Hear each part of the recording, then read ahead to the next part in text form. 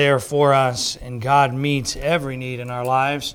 We serve a great God. I tell you this, you may have challenges in life. We all do. Everybody's got challenges. And don't look over at someone else's yard and think the grass is greener there. We all have challenges. And I'm convinced, by the way, if you could see the challenges of other people, you'd pick the challenges that you have. And God custom fits our challenges for us to conform us into His image and to glorify Himself through us. And so praise the Lord. Thank you, ladies. That was a blessing. Last week we were introduced to Mordecai in our study. How many of you know what the theme is for the year? I hope you know it. Let's say it together. All right, here we go. God is at work in such a time as this. All right? You see, why do you have that up there? Because hopefully by the end of the year, hopefully in the middle of the year, as you face challenges, rather than panic, oh no, what's happening? You'll say, hold on, these words are coming into my mind. God is at work in such a time as this in my life and in my circumstances. And last week, we were introduced to Mordecai. We preached a message entitled Doing Right in a World That is Doing Wrong. And we're going to continue our series. As we look at chapter number 3, we're introduced to a man by the name of Haman. He was an individual that was promoted by the king. He was promoted above all the princes. And he, like many today, had some big issues, some pride issues in his life. And he sought to intimidate others. I want to preach a message this morning that I've entitled, When the Pressure Comes. You can make a decision to do right and say, you know what, the world is doing wrong and I'm determined that I'm going to do right. But that doesn't mean just because you make a decision to do what's right, that doesn't mean that you won't face pressure to do what's wrong. And we'll find that in this chapter, we'll find the pressure comes on Mordecai to do something that God wouldn't have him to do. Look at verse number 1. Verse number 1 of our text, Bible says this, After these things did King Ahasuerus promote Haman, the son of Hammedatha, the Agagite, and advanced him and set his seat above all the princes that were with him. The Bible says that he was the son of an Agagite there. There are two possibilities here. Commentators throw both of them out. One is not the most popular. It is the fact that could he have come from a district in the empire known as Agag. All right, not as popular as the one you probably know and I'm about to share with you. The second thought is that Haman was a descendant of Agag, king of the Amalekites. If this is the case, we can understand why he hated the Jews. God declared war on the Amalekites and wanted them destroyed. As a matter of fact, you say, where is that? I want you to turn there real quick. Hold your place in Esther chapter 3 and go to Deuteronomy chapter number 25. Deuteronomy chapter number 25, we find God's reasoning here as we look at Israel and their interaction with, or really the attack of the Amalekites. Remember this, we know this, we'll look at it again at the end of the message. Israel is God's chosen people. And God said, I'll bless them that bless you and curse them that curse you. The Bible says in Deuteronomy 25 and verse number 17, Remember what Amalek did unto thee by the way, when ye were come forth out of Egypt, how he met thee by the way and smote the hindmost of thee, even all that were feeble behind thee, when thou wast faint and weary, and he feared not God. Therefore it shall be, when the Lord thy God hath given thee rest from all thine enemies round about, in the land which the Lord thy God giveth thee for an inheritance to possess it, that thou shalt blot out the remembrance of Amalek from under heaven. Thou shalt not forget it.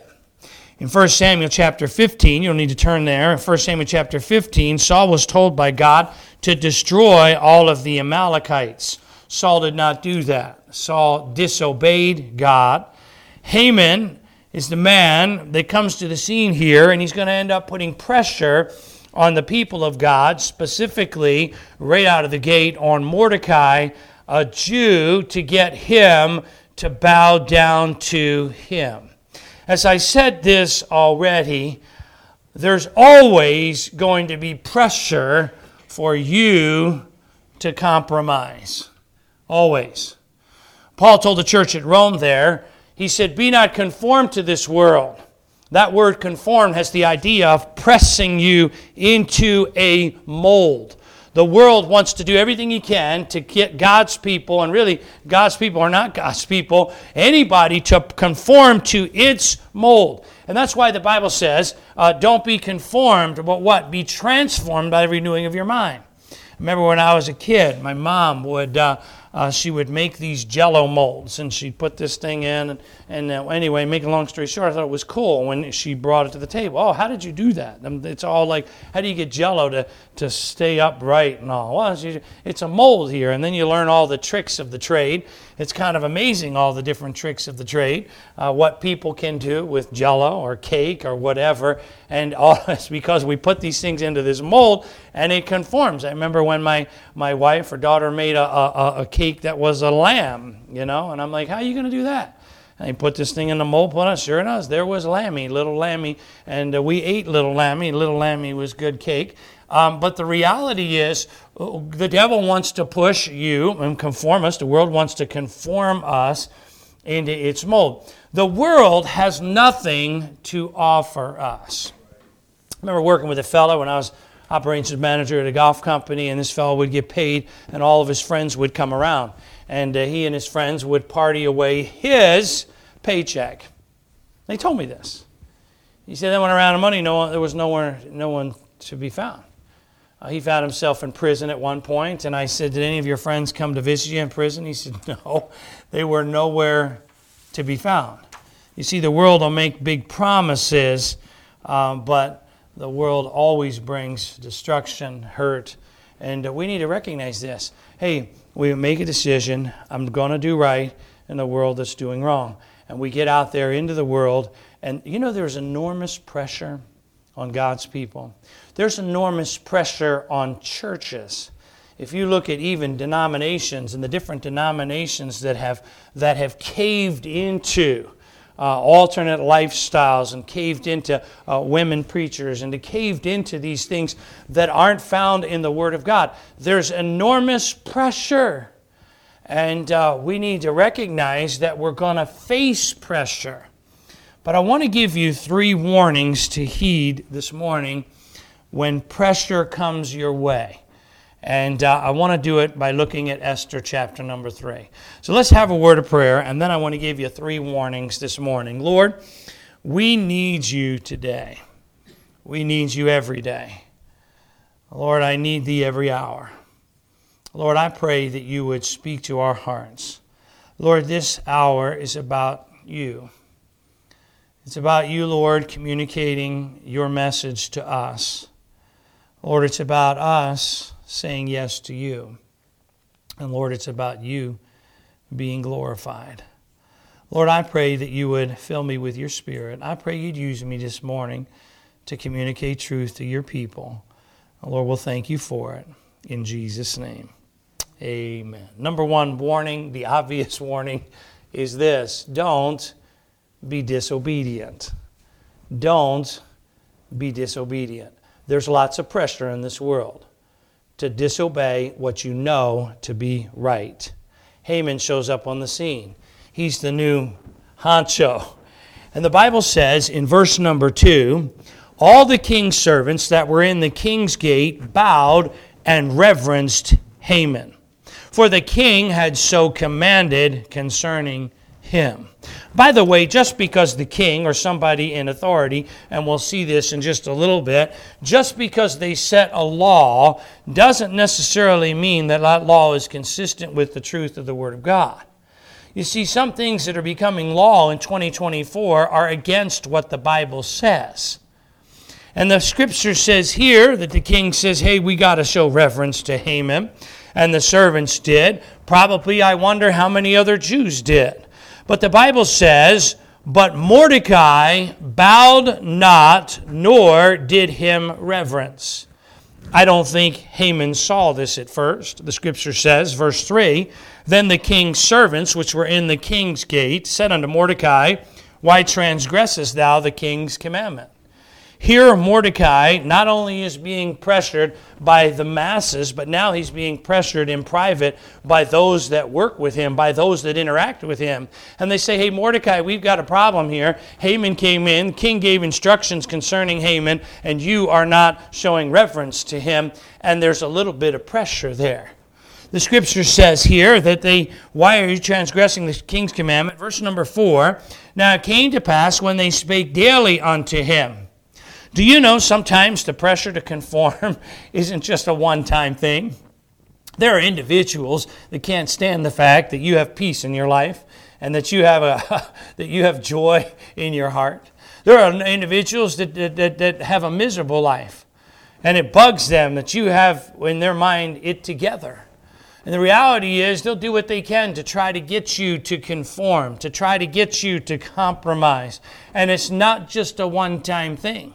Sometimes, unfortunately, we can have family or extended family that will say, hey, I don't understand why you homeschool. I don't understand why you go to church Sunday morning and Sunday night and Wednesday night and go out and share and the list could go on. Why do you listen to this kind of music? Why do you dress this way? Why do you act this way? Why won't you attend this family function? Why won't you attend this party? And it's often not just a one-time thing. It can be a continual thing. And that's what we see Mordecai facing here. They spake daily unto him, and he hearkened not unto them, that they told Haman to see whether Mordecai's matters would stand. For he had told them that he was a Jew.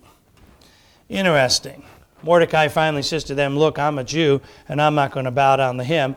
We suspect Haman didn't see it at first. Now these men from the king's gate go and they tattle. Haman, this guy here, is not bowing to you.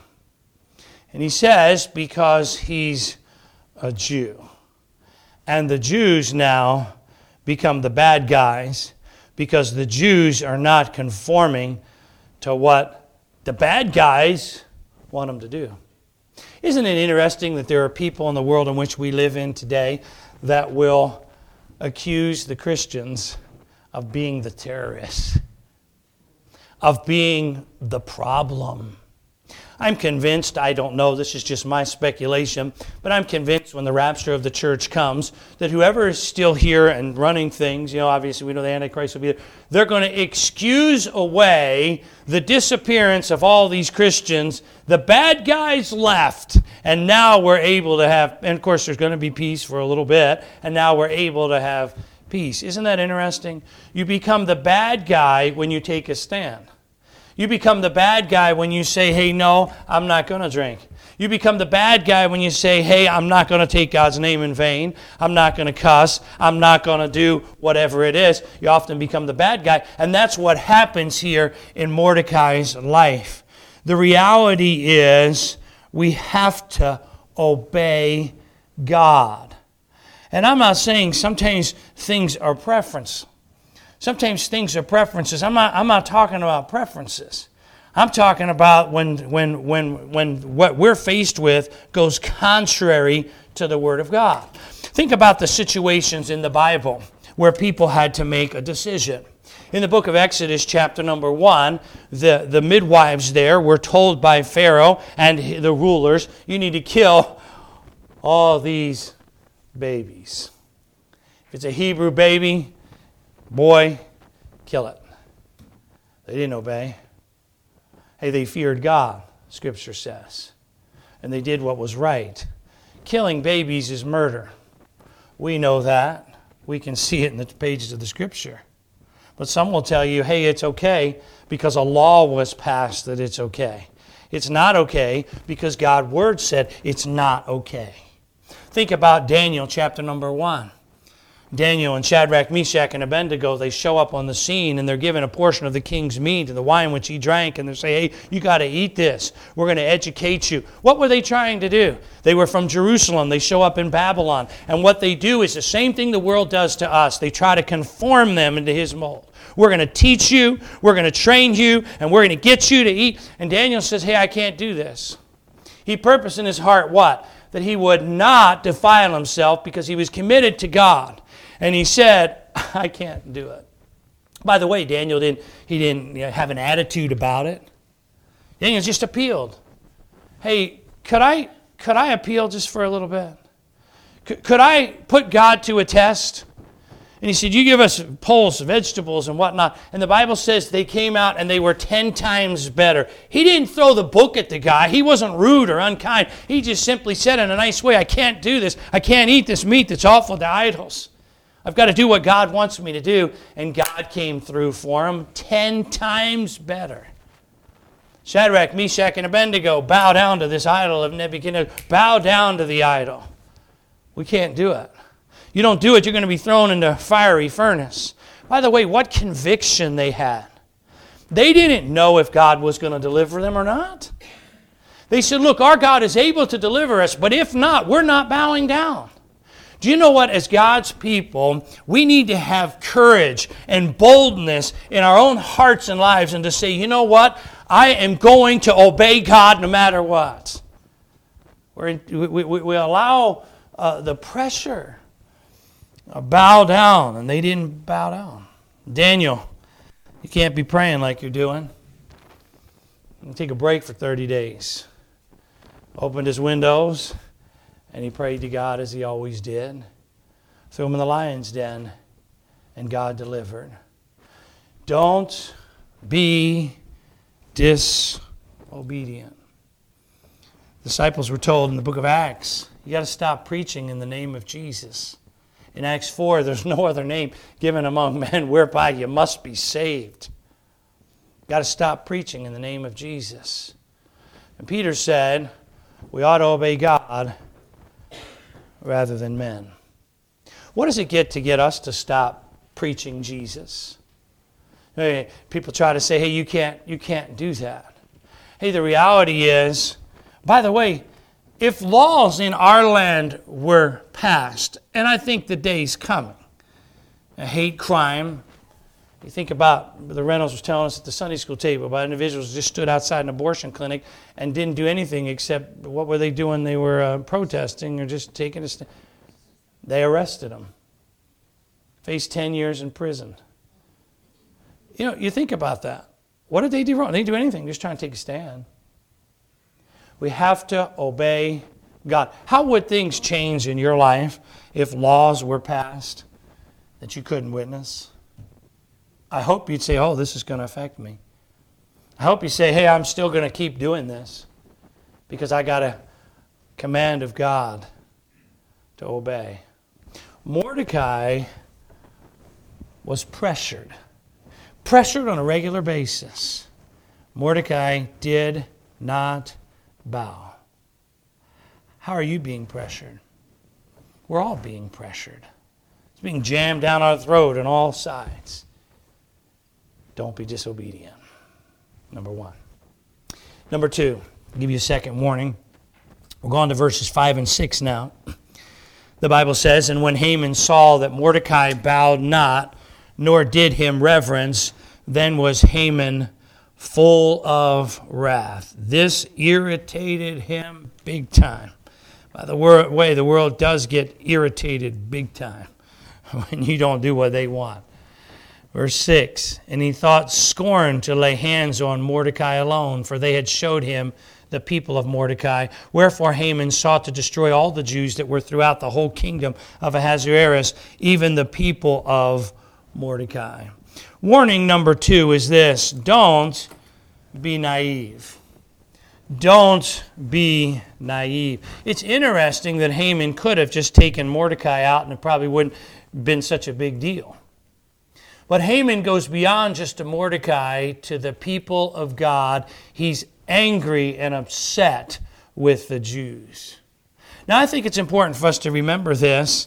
Behind Haman, behind anyone that would want to kill other people or kill Christians or get rid of the Jews, we have an adversary. His name is the devil.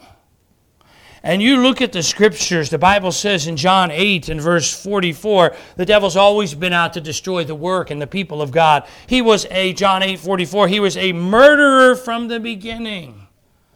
He's a liar. He abode not in truth. He can't do anything but tell lies. In Genesis chapter number 3, he says, to the Adam and Eve through the serpent, hath God said? God's trying to hold out right in the beginning. The devil's trying to undermine the work of God. In Genesis chapter 3 and verse number 15, we read that verse about enmity between Satan. Genesis, let me find it. I'll read it for you. Started in the beginning. And I will put enmity between thee and the woman, and between thy seed and her seed. It shall bruise thy head, and thou shalt bruise his heel. God gave the death blow to Satan on the cross. In Matthew chapter number 2, Jesus, born King of the Jews. Let's wipe out. Let's kill all the male babies again. You know who's behind that? The devil. I want you to take your Bible quickly and turn to the book of Job, chapter number 2. Hold your place, and Esther will come back here in just a minute. Job, chapter number 2, a few pages over. You're familiar with the book of Job, the story of Job, but I want to remind us in chapter number 2, and verse number 5, Satan goes to God and he basically says, you've got a protection around Job. Verse 5, God says, put forth thine hand now and touch his bone and his flesh. Oh, no, I'm sorry, God doesn't say that. Satan says that. And he will curse thee to thy face. Verse 6 is a verse. And the Lord said unto Satan, behold, he is in thine hand, but save his life. Now look at verse number 7. So Satan went forth from the presence of the Lord and smote Job with sore boils from the sole of his foot unto his crown. How long did it take Satan to go after Job? As soon as he was given permission, he went after him. You see, we've got an enemy, an adversary, the devil. And the Bible says, be sober, be vigilant. Why? Because our adversary walks about as a roaring lion, seeking whom he may devour. The small g God of this world, 2 Corinthians 4, says, he blinds the minds of those who believe not. You see, what he tries to do is keep us from telling other people about Jesus, because he wants those people that are not saved to be blinded and to spend eternity in hell. The devil is after the work of God. And we need to remember on a regular basis, I don't think the devil is behind under every rock. Hey, we've got a flesh. We've got a will. But we do need to recognize when it comes to these things, hey, in the United States of America, do you know what? The devil doesn't like it that we were one nation under God. And the devil is doing everything he can to try to undermine and try to get in there and hurt God's people and God's church. He appears, 2 Corinthians 11, verse 14, as an angel of light. You know the story in Acts about Ananias and Sapphira. What does Peter say? Satan hath lied to you. You believed the lie of the devil. And as we think about what Haman's doing and what's going on behind the scenes, we need to recognize and not be naive that we have an enemy, and his name is the devil, and he'll do everything he can to keep you from church, to keep you from reading your Bible. He'll get you talking in church so that you're not paying attention to the message. That was for one person in particular. The reality is we have a devil that hates us. We need not be naive about it. I read a story of a fellow by the name of Edwin Cooper. Edwin Cooper was famous across America. Almost no one knew his real name. Coming from a family of circus clowns, Cooper began performing before audiences when he was just 9 years old. After a stint with the Barnum and Bailey Circus, he became a fixture on television in the 1950s as Bozo the Clown. In addition to entertaining both young and old, Cooper had a message for his buddies and partners every week. Get checked for cancer. Yet Cooper was so busy working that he neglected to follow his own advice. By the time his cancer was discovered, it was too late for it to be treated. Edwin Cooper died at just 41 years of age from a disease that he had warned many others to watch out for. Don't be naive. The devil's out there trying to do what he can to thwart the work of God. Go back to Esther chapter 3. I want to give you one more thought here as we think about the pressure that we face and will continue to face in our world, in our lives, to conform. Number one, don't be disobedient. Number two, don't be naive. Number three, and I think this is important for us, don't be intimidated. Don't be intimidated. Haman comes to the king, misrepresents the whole situation. Look at verse 7. In the first month, that is the month Nisan, by the way, God lays out the month, how this is going to take place. They cast, in the middle of the verse, in the 12th year of King Ahasuerus, they cast pure. They cast lots. That is the lot before Haman from day to day, from month to month to the 12th month. That is the month Adar. We'll talk about that in just a little bit here. God gives them enough time to prepare for what's about to happen. Verse 8, and Haman said unto the king Ahasuerus, there is a certain people scattered abroad and dispersed among the people in all the provinces of thy kingdom, and their laws are diverse from all people. Well, they were Jews. They worshiped the Lord. Their laws were different, but they weren't as different when it comes to society and in keeping laws as he's making it out to be. Neither keep they the king's laws. You see, he's taking and he's kind of twisting it a little bit. They're not obeying you, king. Well, the reality is they had different laws. They had to worship God while worshiping the king. And they're not. Therefore, it is not for the king's profit to suffer them. The world has no use for Christians. If it please the king, let it be written that they may be destroyed, and I will pay 10,000s of talents to the hands of those that have the charge of the business to bring it into the king's treasure. The plan's presented. The money is promised. Some commentators feel like his funds were low because of the loss of the battle with Greece. Haman was a wealthy man. He was a wealthy man. He's promising 10,000 talents of silver. According to Greek historians, the annual income of the entire Persian Empire was 15,000 talents of silver. He's promising 10,000. He's going to give him 2/3 of the annual income. Wow. Money talks, doesn't it? Verse number 10. Actually, verse number 10, the king took his ring from his hand, which is basically giving him authority to sign whatever with the ring. Gave it unto Haman, the son of Hammedatha, the Agagite, the Jews' enemy. And the king said unto Haman, the silver is given to thee, the people also to do with them as it seemeth good to you. You know the story. Verse 12, the king's scribes called the 13th day, the first month, and it was written according to Haman and commanded of the king's lieutenants. They make this law. And verse 13, what do?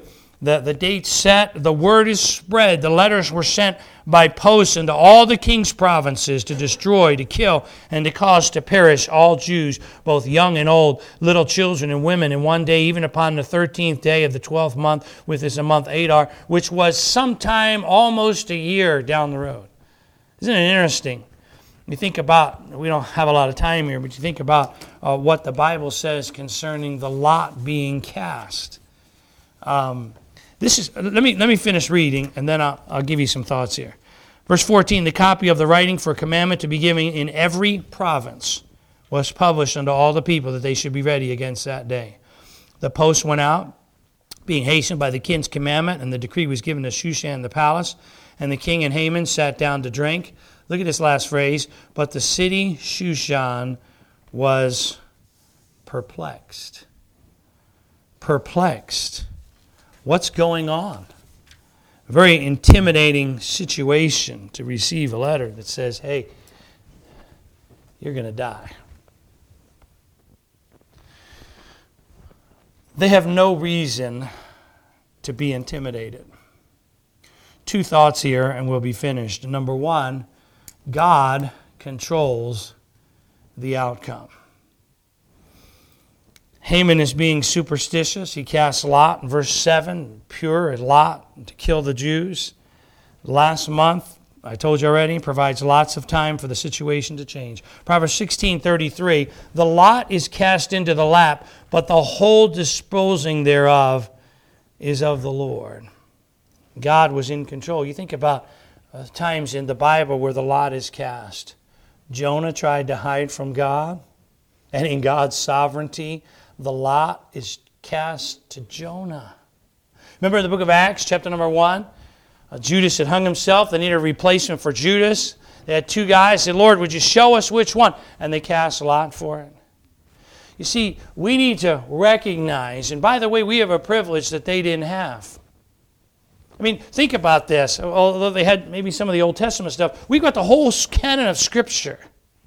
And we can look at our lives and our situation in 2024 in the United States of America, and we can look back and say, look, God was in control here in Esther's situation. The God controlled the outcome. They didn't have what we have. We need to recognize that God will control the outcome today. I'm convinced that the stage is being set, as I said already, for the return of the Lord Jesus. Back when I was a kid, and I used to see, you get in church and you read about the mark of the beast, 666, and how are they going to put that on people, and how's that all going to work? Well, nowadays, you look at that phone and the things you can do on the phone, and you can pay for stuff on the phone. I mean, you can do it all. In California, I think it is, in the Amazon place somewhere there, they can scan put a little chip in you. You put chips in dough. You think, hey, the stage is being set. By the way, it might get worse before it gets better. But we've got to recognize that we cannot be intimidated because the God that you serve and the God that you love, the God that you worship is the God that's in control of this whole world. And we can go straight to the throne room of heaven, and we can talk to God, the King of Kings, and prayer moves the hand that rules the world. God's in control. Secondly, we don't need to be intimidated, nor did they, because God will protect His people. In Genesis chapter 12, I'll read these verses. We'll tie this thing up. Genesis chapter 12, verses 2 and 3. I quote a little earlier. I will make of thee a great nation, God said. I will bless thee, make thy name great, and thou shalt be a blessing, and I'll bless them that bless thee, and curse him that curseth thee, and in thee shall all families of the earth be blessed. If Haman had some sense and knew the Scriptures, Haman would recognize the people that are attacking Israel, they need to get a hold of the truth, because they're not going to win. Because God said, I'll bless my people. God is a great God. And God promises He'll protect. In the book of Genesis, we read a story about a fellow by the name of Lot. Lot had to make a choice. Abraham said to Lot, you pick where you want. And Lot said, hey, I'm going to go down here to the well-watered plains of Sodom. Lot didn't make a decision to come out, be separate. Lot had a lot going for him. But Lot ended. Matter of fact, one commentator said this concerning Lot. What a horrible slide. Lot went from being wealthy and blessed because of his association with Abraham to having no wife, no home, no money, no VIP status, and having fathered some of the greatest enemies of God in the Bible, all because of his association with Sodom. He allowed himself to be pressured, to be conformed. And when Abraham said, God, if I could just find a few righteous? Yeah, you find 10 righteous. I wonder if Abraham was just shocked to recognize that Lot made no impact at all. None. And he lost it all because he caved to the pressure to conform. God wants to work in such a time as this, and he wants to use us. He wants to use us to make a difference. We've got to recognize that this world's trying to conform us. We've got to recognize, hey, I'm not going to be disobedient. I'm not going to be naive. I'm not going to give in. May God help us to not be conformed. Lord, we